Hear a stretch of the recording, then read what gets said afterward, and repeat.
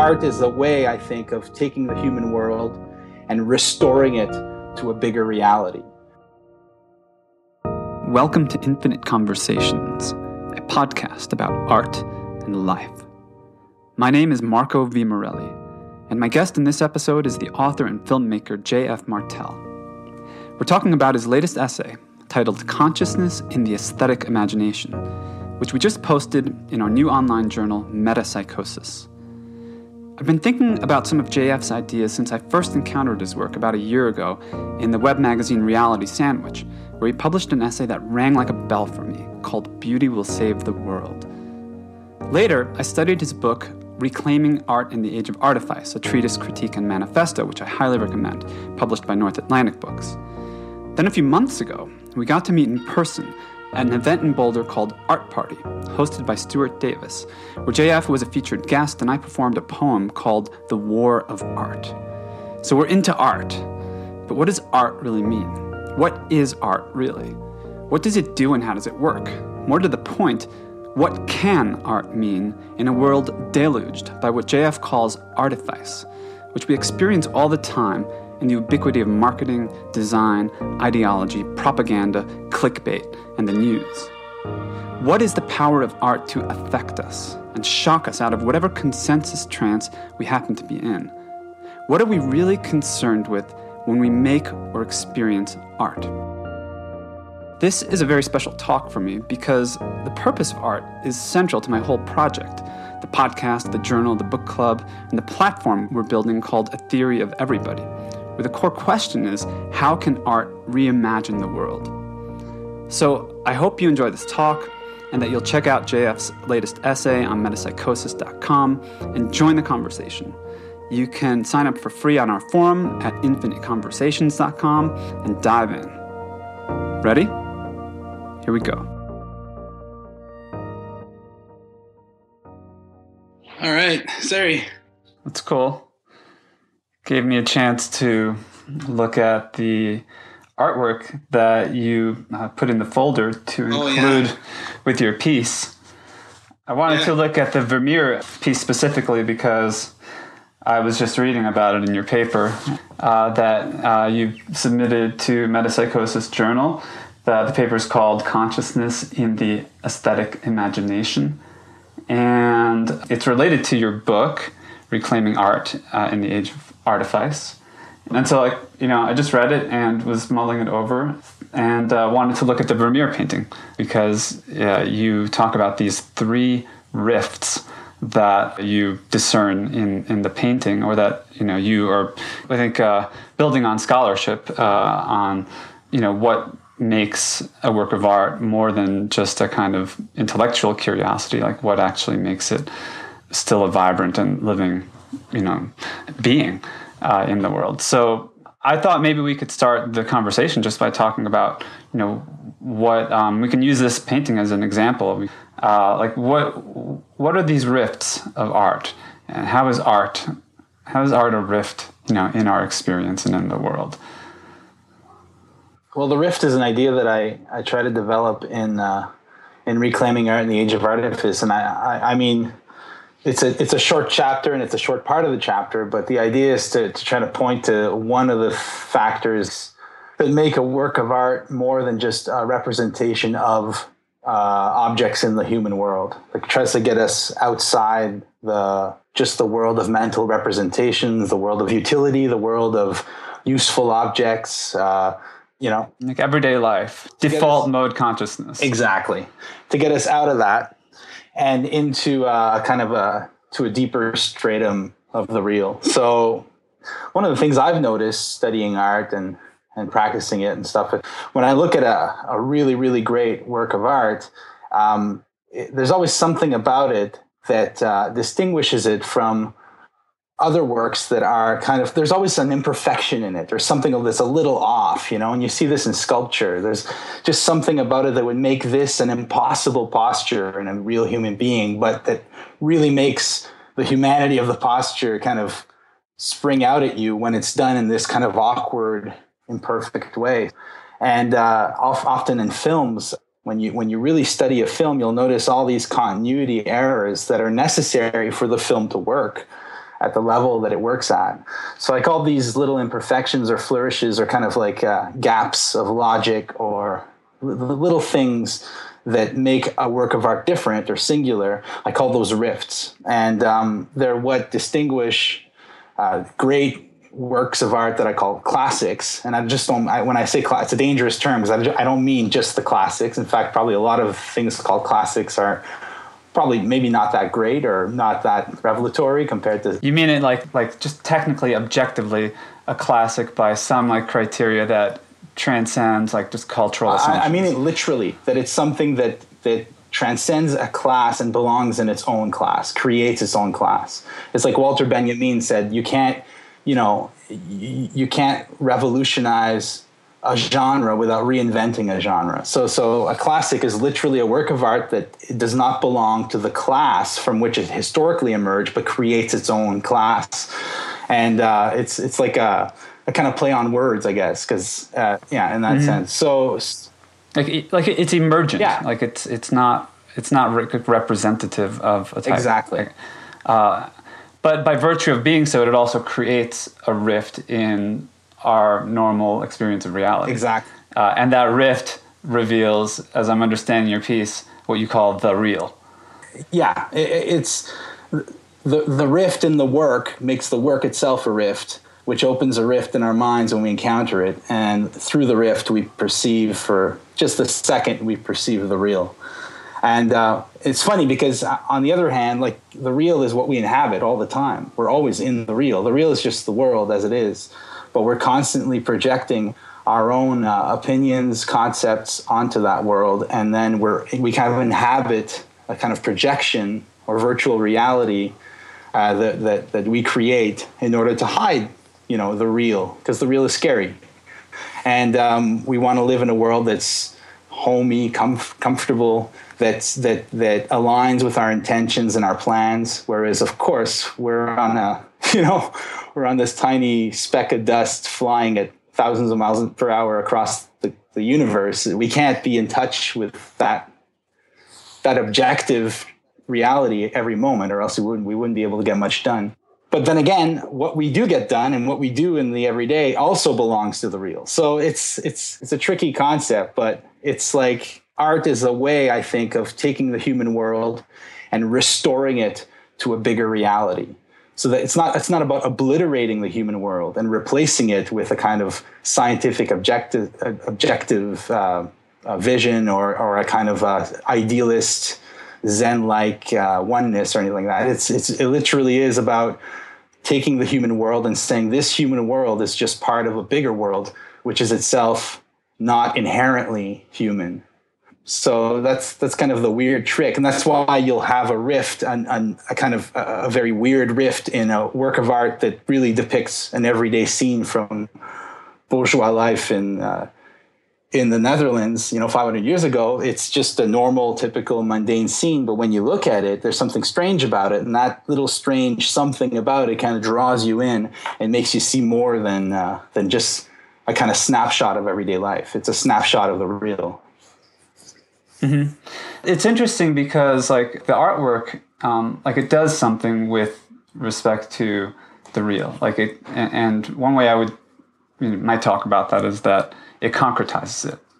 But the word concretize, I'm taking it from Jean Gebser, who we read in book club this winter.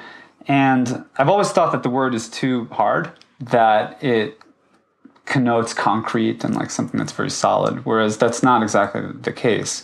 It's because we don't experience anything in a solid way. Of course, if you smack your head into concrete, you'll experience that in a solid way. But when we're talking about perceptions or experiences, there is this discontinuous aspect to them, right? And the work of art concretizes an experience, like in the sense of, it seems like constructing some kind of like node of, I don't know what to call it exactly.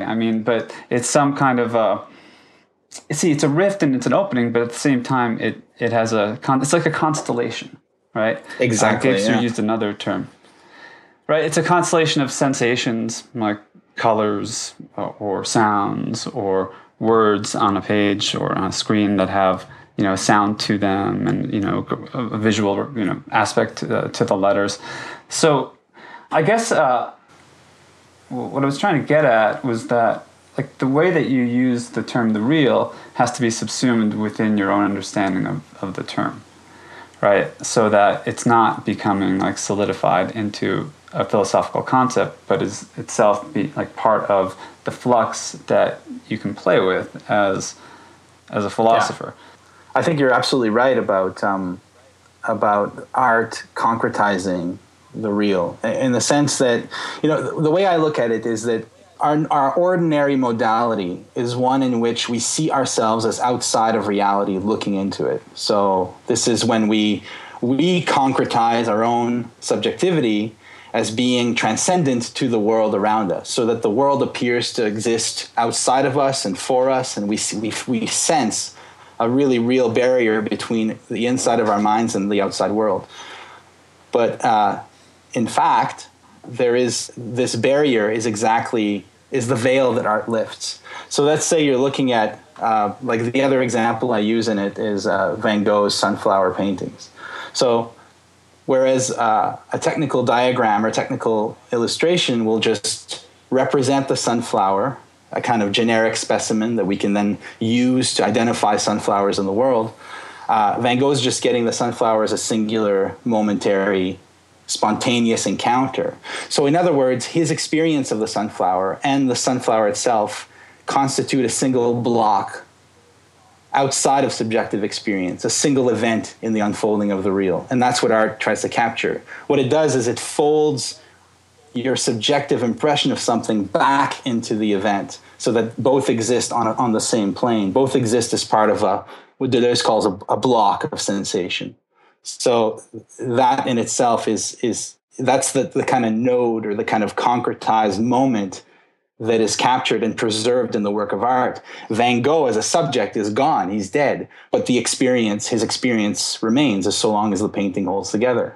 So that's kind of the idea that art, Deleuze also says art preserves. He says art is the only thing in the world that preserves anything.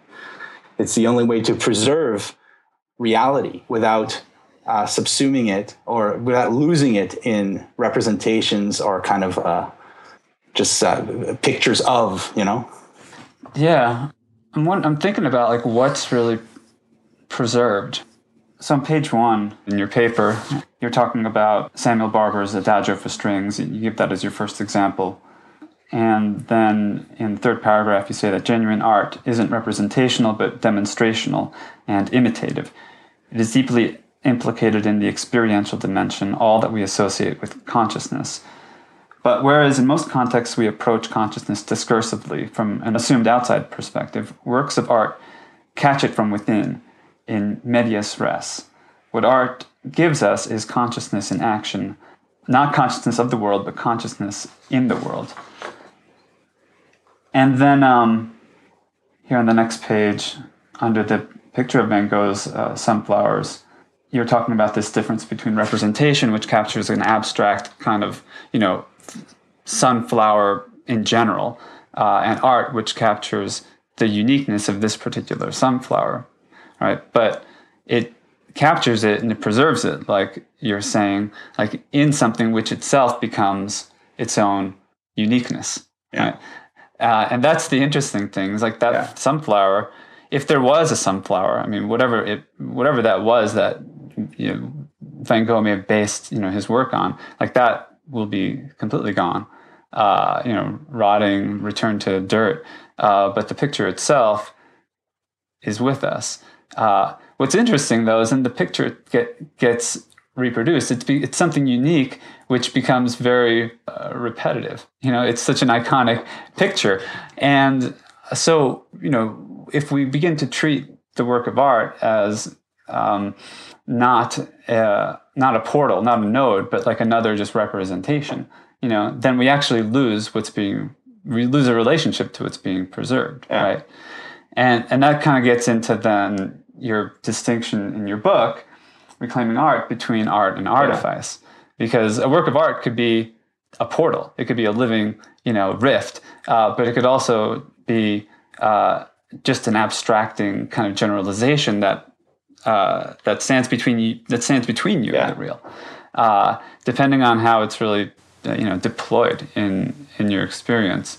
So I wonder if you could talk a little bit about your book and the basic premise of it. Well, in this particular context, there's a part in the book where I talk about the power to be affected. Like, we live in a world, and this kind of can give us a nice entry point maybe into it. We're so bombarded with images today, with advertisements, messages of all sorts, designed, constructs, commodities, whatever. We're so bombarded that we learn very quickly to numb ourselves so that we're not completely, like, if we cried at every commercial we saw, we'd be just like an emotional wreck. Or if we were deeply affected by every representation of a field of flowers we saw on billboards, we learn to ignore the content of these images, even though they work on us unconsciously, or else if they didn't, then advertising would not exist. They work on us unconsciously, but we learn to numb ourselves to them at the conscious level. So we're just kind of working through the world, and then we're not even aware that we're falling for these advertisements and we're buying these products for reasons we have no say in whatsoever. We just kind of go along. But we're not being affected consciously but we try not to be. So it's very hard in a society like that to weep at the sight of Van Gogh's sunflowers, which you're seeing for the 1,000th time on some bathroom wall. But I had a particular experience with a Van Gogh, actually, where my mom went to France a few years ago, and she when she came back, she went to the asylum where Van Gogh was interned, where he spent some of his final days. And she gave me a coffee mug that she got at the asylum, the former asylum, a coffee mug with the final painting, the only painting he ever sold, I believe, which was the final one, the crows kind of flying out over a cornfield. It's a beautiful painting. And I've never seen it in the flesh. I've only seen representations in books and online and whatnot. But that time it was on my coffee mug. And when I took the mug out, it suddenly hit me. I saw the painting for the first time, because it was the last thing I expected to see on this coffee mug was his kind of like death painting that he made. And when I saw it on this ridiculous coffee mug, I finally saw it, and I got really emotional. I kind of felt, and I knew the story behind the painting too, to be fair, but I felt the full impact of that moment, and I saw those crows flying. And to this day now, I can't see that. I use that mug every day, and it always kind of, so it took me, I wasn't expecting it, so it affected me. And we all have moments like that where suddenly something affects us, a fence post the paint is peeling off in a weird way, or a flock of birds just taken off suddenly as we take a walk, or something, a movie we see that just goes through our defenses and gets us somehow. So this, it's really sad that we've lost this power to be affected. I find when I read letters of people, written by people in the 19th or 18th century, I can't believe how much these people felt, how much they allowed themselves to feel emotions and how they expressed these emotions. I find that, I think it was partially deliberate to numb us like this. I think it's in so their vested interest in this. And I think that we have everything to gain by reclaiming our power to be affected and not seeing, we tend to see affection as a kind of like, if you're affected by something, you're a sucker, you've fallen for it. If you're too impressed by a work of art, you're just being manipulated by the artist, or you're falling for it. And there's this kind of cynical pride in not being affected by anything. And I think it's less so now than it was maybe 10 years ago. I'm feeling a shift at that level, but in a way that's what stops us from being able to experience not only works of art, but the world itself, the earth, this world, as for all that it has. To experience it directly, we lose that capacity if we're not willing to be affected by other things, if we just stay castellated in our little egos and protect ourselves from everything. So, so that's what, and that those images we're bombarded with that I was talking about earlier, that's what I call in the book, what I call artifice, which is not art, but it is, in a sense, it is art. It's aesthetic construct that are designed to affect us in very specific ways. And, this stuff has always existed. You can think of the severed heads lining the road leading up to a castle, or the bread and games of the Romans, or the Chateau of Versailles in France, which was designed. These things were designed to impress, to be shows of power and all that. But today, with modern media, it's proliferated. So we're constantly bombarded with aesthetic forces designed to manipulate us, and these are, I claim in the book, are categorically opposed in their nature to works of art, which don't attempt to manipulate, but tend to open a space of interpretation, a space of freedom. Martin Heidegger, in one of his essays, I don't remember whether it was the question concerning technology or his other famous essay on art, makes the distinction between techne and poiesis, I believe. I haven't read the essay in a while, so I may just be kind of mangling his thought here, which would be very unfortunate. That's already mangled. Nobody will know the difference anyway.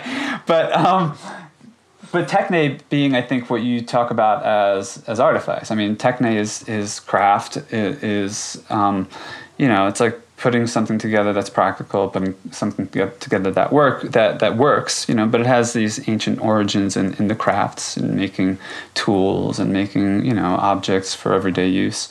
Whereas poiesis is something more like what you mean by art. It is kind of arguably the wellspring, or one of the wellsprings of art. It's the rift that you talk about. And I think that techne is what has kind of evolved into basically this mental rational world, that we exist in, or where we exist in all the worlds, right? But we locate our identity in this particular, in this particular plane, right? All these other dimensions are active, and they're operative. You're still sensing everything. You're still feeling like something. You're still feeling what's going on. And still is deeply affected and deeply cares. But because we locate our identity in the mental, and because the mental seems to have this predilection for abstraction, and it doesn't just seem to, it does. I mean, that's, but it could be many things, many, good things that mental technical consciousness does. But at the same time, it has to sort of, in order to kind of do what it does, it sort of has to guard against feeling anything too strongly, because feeling things disrupts those sort of orders that you establish in thought, and agreements that you make about what reality is. And particularly in a time, I think, when we're living, when there's so much pressure, to operate, to get work done, to navigate the economy, brand yourself. Yeah, exactly. Well, yeah. Okay, that's a whole nother topic, but it's all related. I mean, partly because this kind of neoliberal, politically speaking, there's this neoliberal movement from the 80s, and partly because, at least in the United States, of the breakdown of a lot of social supports, or the conflicts, around what our society, can provide to help us not be so stressed. We're in this sort of survivalist mode, and we have to use our minds excessively and obsessively, and we have to guard against feeling. And then art comes along and it sensitizes us. But we could also relate to that art in a way that desensitizes us, right? I could sit down and binge on Netflix, for 10 hours a day for, a long weekend, and I could be kind of entering into this world of aesthetic experience, right? And I could even be watching some really great, awesome TV, but I'm actually not experiencing art, in your definition, right? And then at the same time, Yeah. I mean, I'll just mention this one thing. It's like I've had the experience of watching like something as mundane and stupid and ridiculous as like a television commercial for, you know, pharmaceutical drugs, and it's just something about the music or something about the moment. And I can't, you know, in the moment I might be able to kind of talk about what it was, but a commercial, you know, it's not meant to be a profound work of art. And then something about it just affects me, and I start getting weepy. You know, maybe that's a hormonal thing, but I think it's not that. I mean, that's just a way of explaining it away. I mean, what it actually is that certain ways that we just interface, you know, with reality, break through or kind of peek through those mental encasings that, you know, would keep us from the experience of really being alive. And I think that's what art is really about. So yeah. I think that, I mean, my book is a manifesto, so it's making a big statement and then kind of defending it. At the same time, I do caveat at the end of the chapter that, you know, you can't just create these two categories, art, artifice, and then put things in bin 1 or bin 2 according to some, you know, theory. Obviously, everything's it's all a lot more complex and subtle than that. But I just thought it was a useful way of looking at the aesthetic. And but of course, I've been affected by commercials as well. Who hasn't really? I mean, in fact, I avoid them because I'm so easily affected by them. But one way that and also there are different levels of work of art. There are. I think that we need to be able to talk about art like it's something objective. I do believe that's necessary, or else we're not talking about anything. So, in that case, we need to talk about the effective power of this or that work of art. We have to recognize that it's not for nothing that Hamlet remains as powerful now as it was 500 years ago. There's something about it. There's something about these Greek tragedies. There's something about Citizen Kane. There's something about these works that make them what they are. So we have to look for what is it, this objective thing. But of course, we can't find a recipe because each of these things is a complete singularity. And that's partially exactly what makes them so unique, is that they break through their time into this, what Nietzsche called the untimely. You know, not the eternal, but the something that is always happening. You know, a kind of it's a myth in a sense. It attains a level of the mythological or the mythic. Gebser called it the time free or the achronon, and it's exactly this. It's perception or it's consciousness beyond the mental rational, and inclusive of what he saw as other structures of consciousness, like the magic and the mythic and all the senses, because all those structures of consciousness, you know, interact with our senses and kind of structure them, basically structure our experience. But the achronon or the untimely, like that is the rift, right? And I guess, you know, one interesting thing for me about your book was that as a manifesto and as this kind of call to action, right? I mean, that's the subtitle, A Treatise, Critique, and Call to Action. It's really about like how we relate to art, right? All the art is there, you know? I mean, there's more art than we could possibly experience, you know, in many lifetimes. I mean, that's you know, one of the amazing things about being alive now is that there's just such a profusion of it, you know, and at the same time, there's so much of it that like we see less of it in a kind of, you know, perverse sense. And, you know, I felt like you don't exactly go here in the book, but I felt like there's some like religious dimension to this.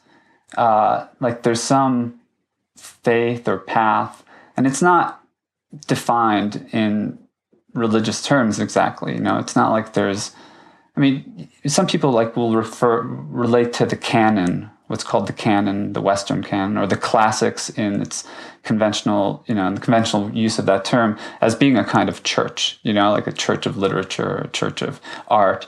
But the real church of art, doesn't have any walls. And at the same time, like when something is holy, it's holy, and you recognize that, like if you're attuned to the spirit, and that makes you like a member of this kind, this timeless or time-free communion. Yeah, absolutely. And it's like sometimes I feel very alone in that sort of orientation, and I think part of it is what you've been talking about, is like the commodification of art, and the way that like artifice has so colonized our lives, right? You can't turn anywhere without there being some kind of design on your being, right? And I use that word design kind of deliberately there, like it's designed and it has this aesthetic to it, but it also has a design and has like intentionality to it. And of course, that intentionality is coming from human subjectivity. It's not necessarily just coming, out of the blue, but human subjectivity itself is coming out of something. Yeah. So, you kind of like do this recursive kind of loop, into like causes of causes, and you come to, there's still a layer of it which is. I find like hostile, is actually hostile and actually restrictive to this kind of radical openness of the church, the church of art. Like it wants your faith in like narrower churches, It wants you like inside of particular channels, particular walls, because it's part of a money system, and it's part of political power. And, it always ends up reinforcing the mental, rational that you're talking about. I mean, that's what artifice. If you look at design, I don't think you do either. We don't want to damn in itself as such. Design is amazing. Design is great. Design is necessary. But there's a lot of design. For example, obsolescence engineering. The designed obsolescence of objects, so that they stop functioning after a certain time, so that you buy more. Well, that's a built-in subjective experience. The artifice is always predicated on the experience of a subject that is in a world that is separate or isolated from that world, that is alienated, right? And that's what Marx talks about, capitalism and alienation. You're alienated, you're atomized, you're a little consumer in this big world of commodities, and then you have to do certain things. You have to jump through certain hoops to get certain commodities, and it's kind of this Pac-Man game. And artifice, as such, is always trying to reinforce that feeling of subjectivity, and hence also subjection, to be subjected to, to be a subject. There's the subject in the modern rational philosophical sense, and then there's a subject in the old monarchical sense. You are a subject of a hegemony or of higher power, and you have to subject yourself to that. So there's always that ideology at work in modern artifice, and that's exactly what I would argue is absent in art. That it doesn't reinforce a feeling of alienating subjectivity, but opens up an intersubjectivity between the work and the viewer, and between the author and the viewer through the work, but also between the world and the human at a deeper level, so that the human recognizes itself. Paul Klee said that art teaches us that man is a creature on a star among stars, not the sun at the center of the universe that gives life, the shepherd of being, as Heidegger would have put it, not the Cartesian ego that perceives extension from its own transcendental viewpoint or transcendent viewpoint, not the Kantian subject that contains in itself the categories through which the universe comes into being, but that the humans, we are bodies and souls in the universe, in a universe that transcends us. So it's a humbling thing that art does, and that's very different from what artifice and all this design is trying to do. in your paper, you say that aesthetic vision apprehends the entire universe as an immanent field of living forces. All of reality is ensouled, willful, alive. It is no surprise then that works of art present the world as innately sentient. And then you go on to talk about panpsychism and this idea that consciousness is everywhere. Like, it's not limited to your transcendental viewpoint or your Cartesian ego or your monarchic subjectivity. It's everywhere, and it's interesting because that's a really like non-dual point of view, right?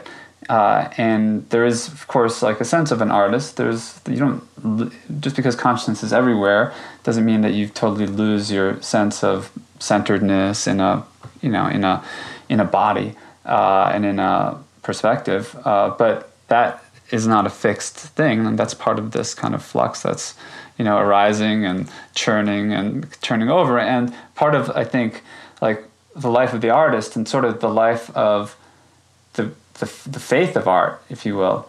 And I want to talk more about this sort of sense of art as a religion, because I want to that needs like a lot of qualification, just kind of unpacking. Like, I don't want to get into trouble with that, but like that path has to do, I think, with like letting that flow really move through you and letting yourself be affected by it such that things become intense. And then you shape those intensities almost out of necessity, out of like psychic necessity, like into objects that can kind of capture and preserve them, and let you share them with others. All right, like let you establish a line of community, a line of connection, a line of, and it's interesting because, I mean, that may be part of why the artwork is like a rift and why it's a singularity. Like, it does set things apart, and it does, I think a lot of artists feel isolated in their work, but it's through their work that they reestablish connection. And it's like they have to go be outside of outside of like consensual, conventional, reality, and become very alone. But then through their work, they can experience this communion, this community, and that's, I think, one of the really beautiful things about it. So anyway, I agree. I think that. Well, okay, so. The panpsychism non-dual thing. Yes, I do believe that art points to a kind of non-duality. However, it's a non-dual. I don't want to, but it's a non-dual multiplicity. It's not a non-dual oneness that you'll find in like Advaita or certain schools of mysticism. It's not like, oh, the sunflower is just an appearance to Brahman, and my ego is just an appearance, and it's all just diluted or diffused in this oneness. Art makes you feel lonely. Even Buddhist art or Hindu art, when you go into a temple, you feel small. You feel confronted by this temple, by these statues, by this art. And art makes you feel lonely. And the loneliness is the fact that you are a being on a star among stars, that the non-dualism is not a unifying non-dualism, but a seething, teeming multiplicity of objects and beings arising at once, and that you feel the separateness and the unity you feel with the object is that you're both separate from one another, and you exist in these lonely, there's this sense of singular, everything is singularized. So I think that's important because it makes art actually not a religion in a traditional sense. And there's different kinds of expressions of religion, right? But like there's a sense of religion that involves kind of enforcing or maintaining like a communality based on a fixation of concepts, right? So a particular worldview or a particular cosmology that is the metaphysics that defines the real, right? Whereas in the work of art, it could be the sunflower itself is the real. Yeah. Like, it's not a stand-in for the real. No. It's not an expression of the real. It's not Brahman, overflowing into samsara, to mix up religions on that. But it's basically like it's a direct transmission. Yeah. And I think that's like that's really the really interesting part about it. And I think and the part that makes it a multiplicity and not a unity. Exactly.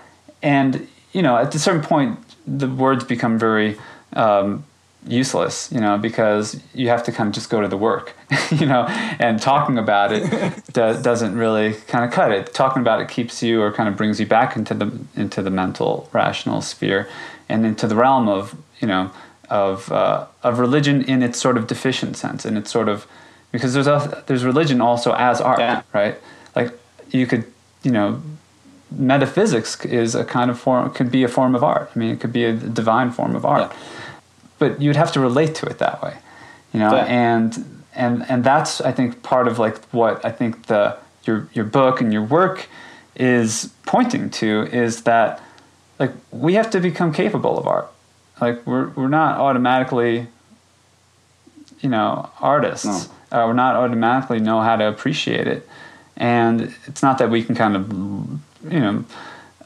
just learn it. I mean, there's like a technical skill. I mean, there's a kind of change in our being that has sort of like a conversion, like almost, some like turning to wanting to, like letting it be, I think there needs to be a problem. You don't do anything in any real meaningful sphere activity, whether it's art or philosophy or science or hunting, if you're into hunting, or whatever.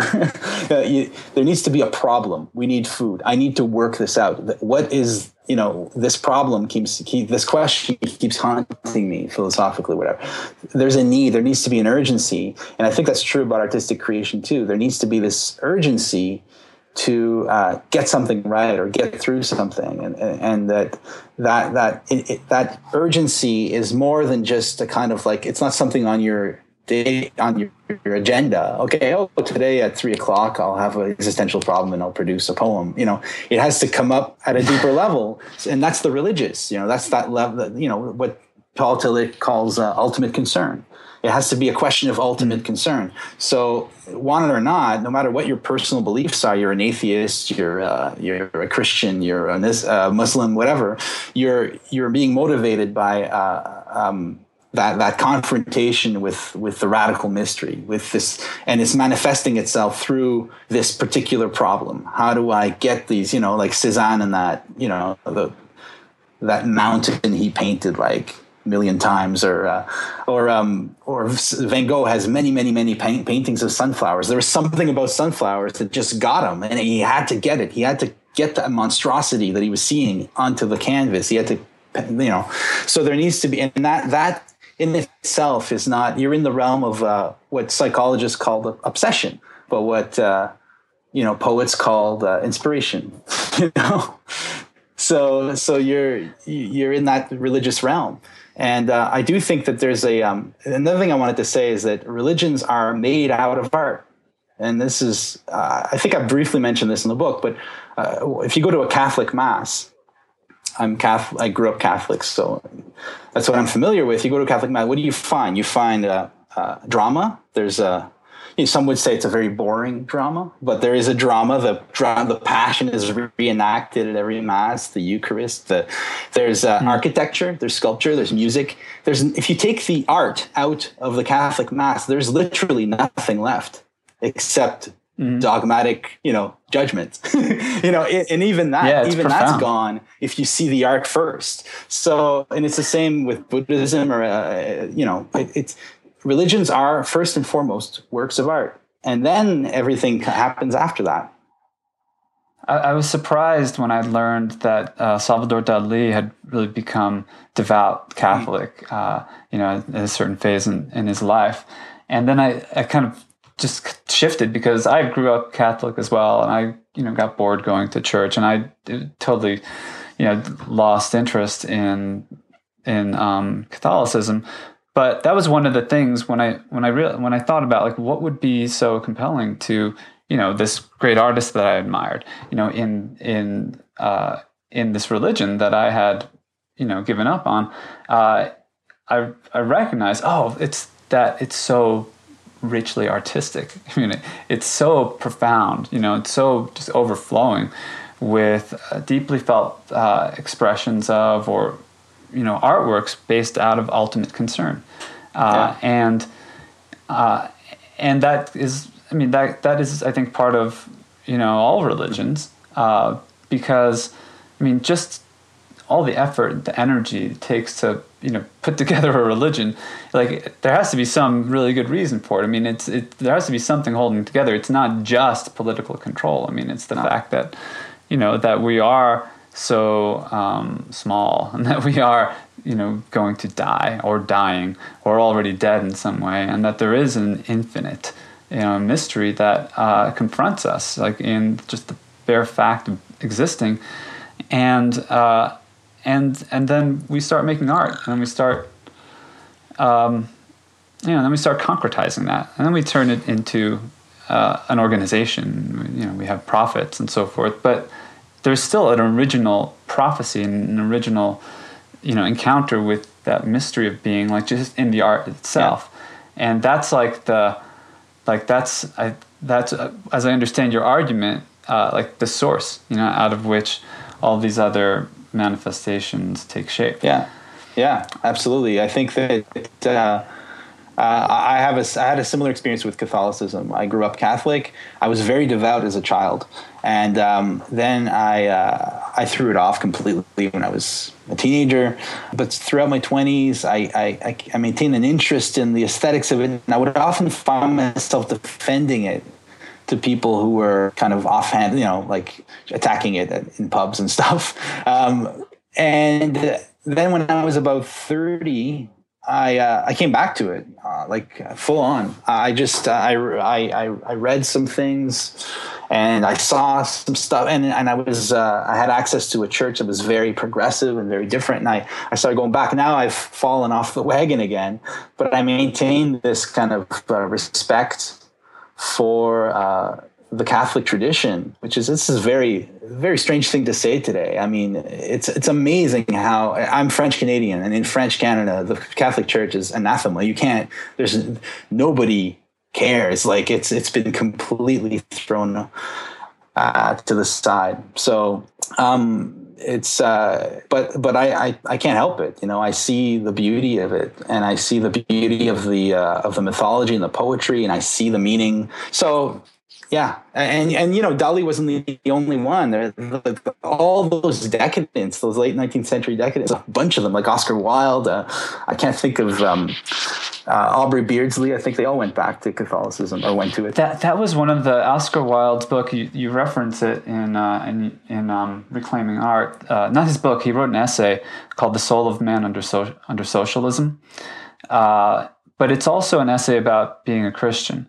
And it's been probably 25 years since I read it, but he wrote it when he was in prison. Right? He was imprisoned partly for being gay, and he wrote this beautiful essay that is really kind of this fusion of the sort of aestheticism that Wilde is known for, with this deep Christianity and this political vision, of a human family, a human family where, in his book, he imagined a time when, we had technology and robots taking care of like everything, and we could just kind of work, minimally, but we would use our ingenuity to actually create a world that lets us have more aesthetic experience, more experience of life in its full, radiance.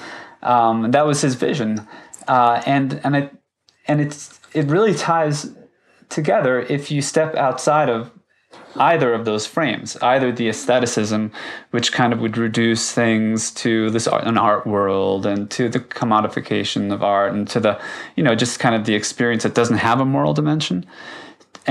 Or if you just abide in the religious, or if you just abide in the political. Like, I think that what the genius of Wilde and of artists that are sui generis, right? That, like you said, like they create their own class. They transcend conventional conventional genre and conventional notions of what art even is that they bring all these dimensions, together, and all the dimensions are like operative, like in their work, right? And that's what you started pointing out, to circle back in the Vermeer painting, is that it's not simply a moralistic allegory, right? It has it sort of deconstructs itself, right, by the very thoughtful placement of objects, and the presence of the painting on the wall, and the absence of jewelry in the scales, and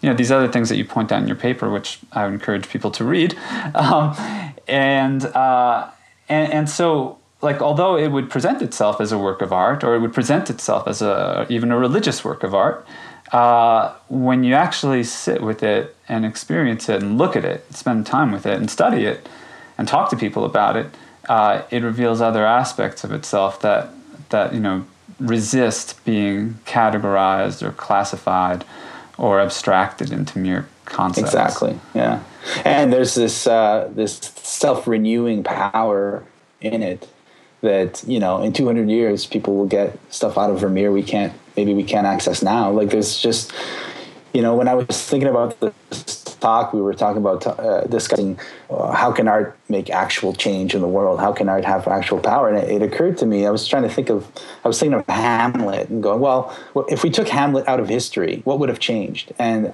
in one sense, we can't really know what exactly would be different. It's not like if we say, if Marx hadn't written Capital, what would have changed? Well, we can actually quantify a lot of things that would have changed. Like, well, there wouldn't have been, Lenin wouldn't have come about, or certain things would have taken a drastically different form. But if you take Hamlet out, well, what changes? Well, in a sense, nothing, and in a sense, everything, because it obviously affected so many people on such a deep level that there's no real way to quantify what it brought to the world. So art works on that level of the untimely, that level, the imaginal level, the level that's outside of the sensory motor chain of events that constitutes capital H history. It operates on another level, and it intervenes into history, and I also thought, okay, well, we don't even know what Hamlet will do in the world, because we don't know what Hamlet will become to the generations in the future. Because if it's survived this long, there's no, the only thing that could kill Hamlet is the total illiteracy of our culture. And that's being done. There's a lot being made. A bunch of illiterate people could get Hamlet in the 16th century, in the early 17th. They could watch it and get it. Today, most people, it would just go right through. They wouldn't even understand a single freaking word, and that is worrisome. That's not a jab at Hamlet. That's our problem, Well, maybe after the singularity, when there's some sort of super intelligence, the AI will go back and reread Hamlet and discover all new possibilities in it.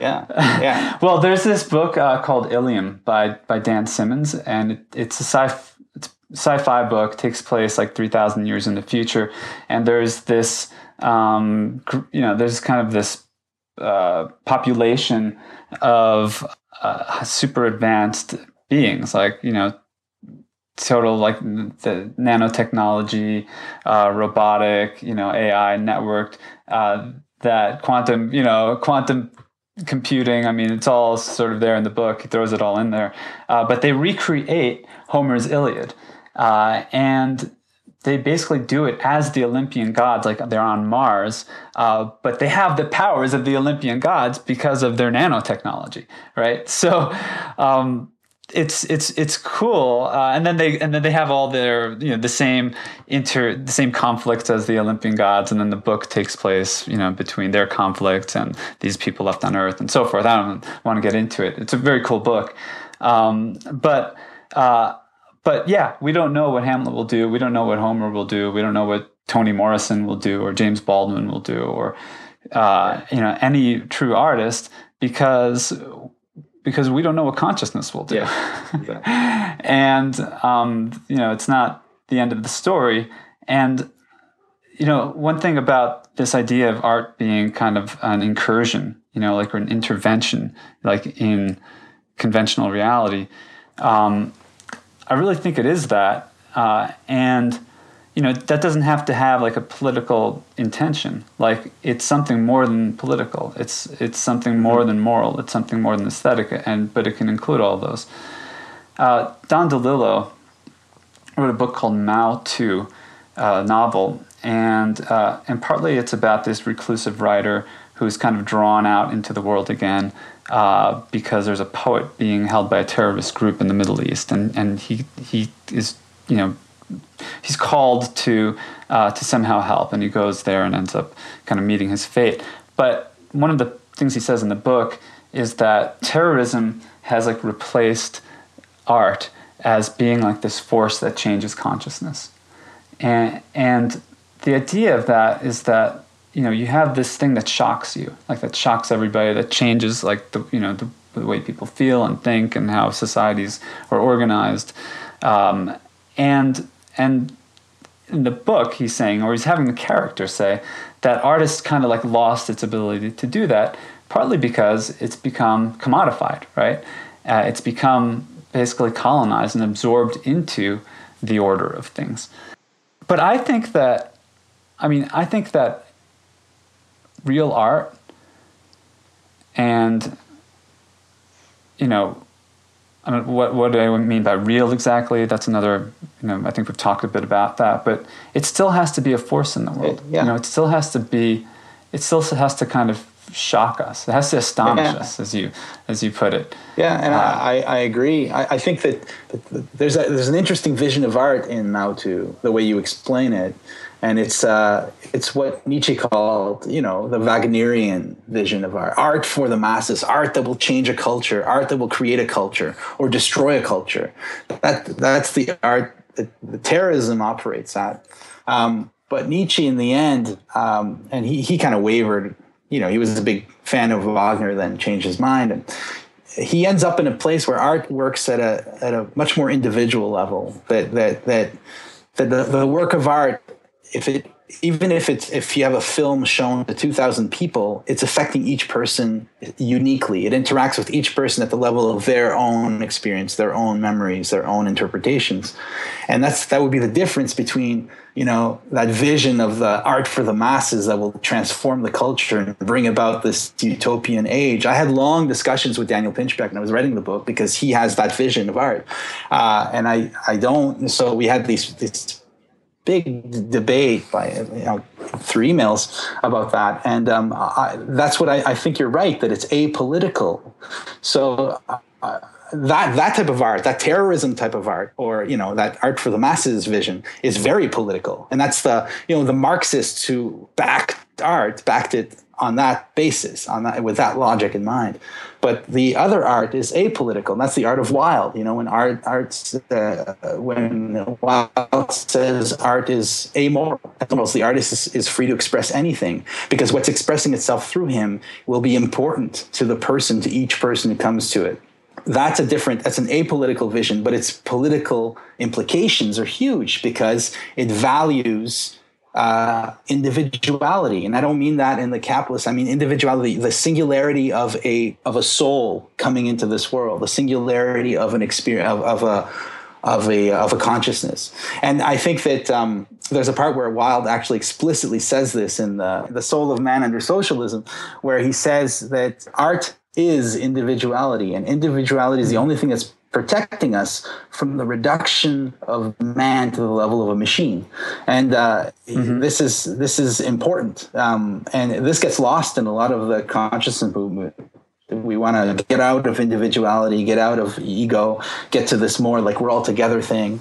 But I think it's important to remember that the individual was a great discovery of the Western world. We can't just throw it out. I think we have to deal with it. We have to deal with the fact that we are individuals, and that art communicates with us at that level, that each of us must interpret it on our terms, in our story, and make sense of it. And if we think that way, that the political implications of that are huge, because it's nonconformist. It goes against a lot of it's kind of immunization against artifice and against type of like just following along with the flock and everything Nietzsche was railing against. So there's something there, it's apolitical, but that makes it very political. Yeah. That's interesting, actually. Like I didn't really pick up on that as much, like the idea of art as a sort of thing that could affect the culture, sort of be a mass. See, DeLillo wasn't. I mean, it's interesting. He was talking about terrorism as being like kind of replaced art as this force in culture, right? But in another sense, what is kind of implied by that is like consumerism being a force, because we know that like Beyonce could put out an album, right? Make a whole bunch of videos in secret, and then, assemble this mass marketing machine to kind of just drop it on the world, and like suddenly, boom, everybody's talking about it, and it's on HBO, and, she's making millions of dollars, and like she's getting people talking at the same time too, because she's putting stuff in there like New Orleans and Hurricane Katrina and the shooting of black teenagers, and stuff that makes a lot of people feel uncomfortable, because it looks like she's making political statements, and those are statements that might offend their sensibilities, right? And so it's like, I think that like that's one example of like art on this mass scale, right? Where there's actually like this real political reality, which is racism, in the United States and America, and its kind of continued existence in these events that we're seeing, and the stratification of society, and like all the kind of microaggressions and the real, economic injustices, and, prison industrial complex. I mean, it goes on and on and on. And she's putting that stuff in her art. And at the same time, she's doing the, mass commodification. She's like she's got a sponsorship with Pepsi, which, selling sugar water. And so she's totally, in the capitalist world, and at the same time transcending it. And that's what I find is like one of the really interesting things, right? Is that art and artists, like when they emerge, like out of just being like the pop diva, like this kind of category, this commercial category, into being an artist, suddenly it's like you can turn around and then use the machinery of capitalism to subvert it, if that's what she's doing. I mean, I don't know all the implications of it, and I think that there's probably arguments to be made on either side, but I in my perception, like that's real art. Yeah. That's actually like real art, and it's masterful art at that. And so then on the other hand, though, like this way that art works like intimately and quietly, where like an Emily Dickinson poem could have just as much an effect on me as Lemonade, her Beyonce's, latest music video. That's interesting too, and that may be, for the sake of my life and my actual experience, like the defining event. That may be what kind of changes everything. So it's all very mysterious. It is. And beautiful. And I'm going to let you kind of, have your last words, but what I really appreciated about your book is that it sort of is, it's articulating, I think, an understanding of how we can relate to art, whether we identify as artists or not, in a way that lets it affect us with its like originary and primordial power, like, and actually lets it change our lives. And I think that's huge, and I think you've articulated it beautifully. Thank you. Yeah. Thanks. It's the whole question of using the machine to subvert the machine, and it's a really interesting one. And there's obviously no easy answer. It's obviously a dangerous game, but maybe it's a game that, I think that there have been artists who've done it and won. I think Shakespeare, a lot of his plays had direct political implications with the monarchy at the time and everything.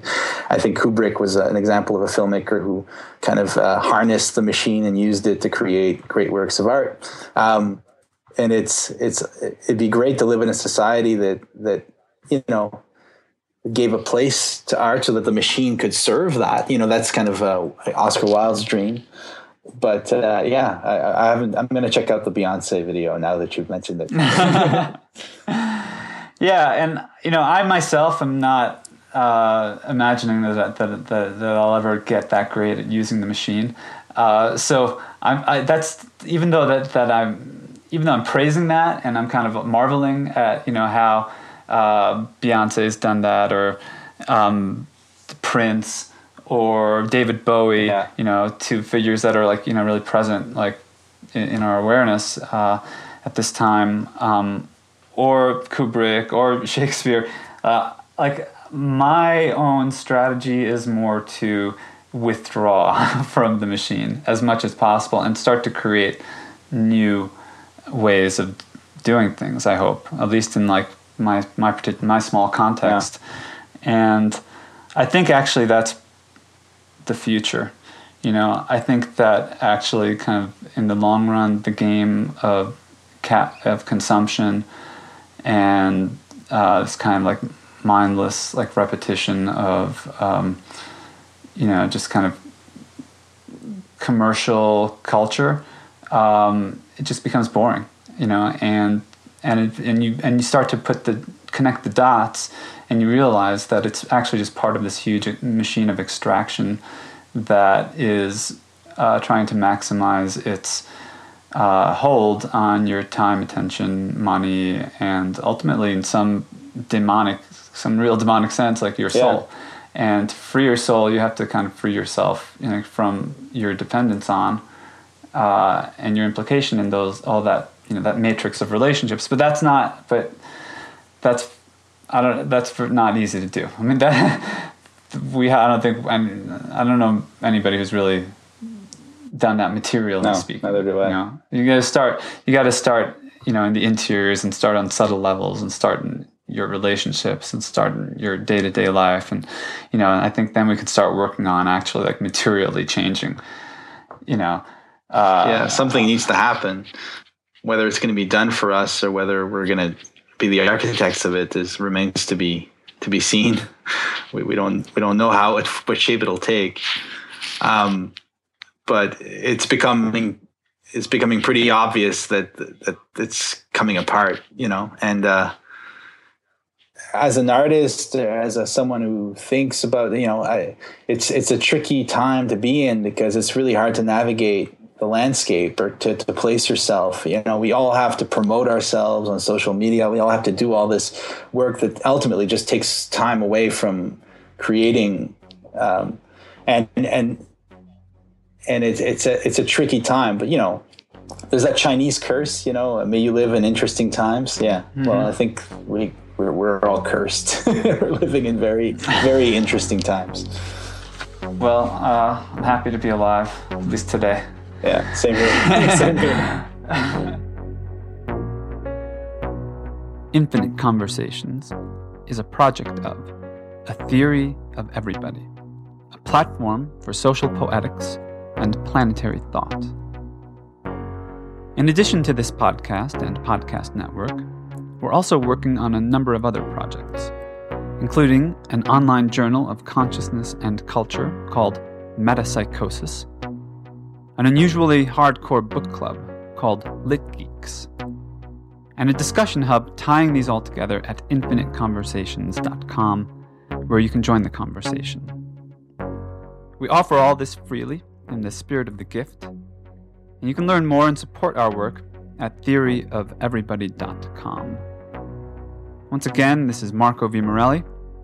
Thanks for listening.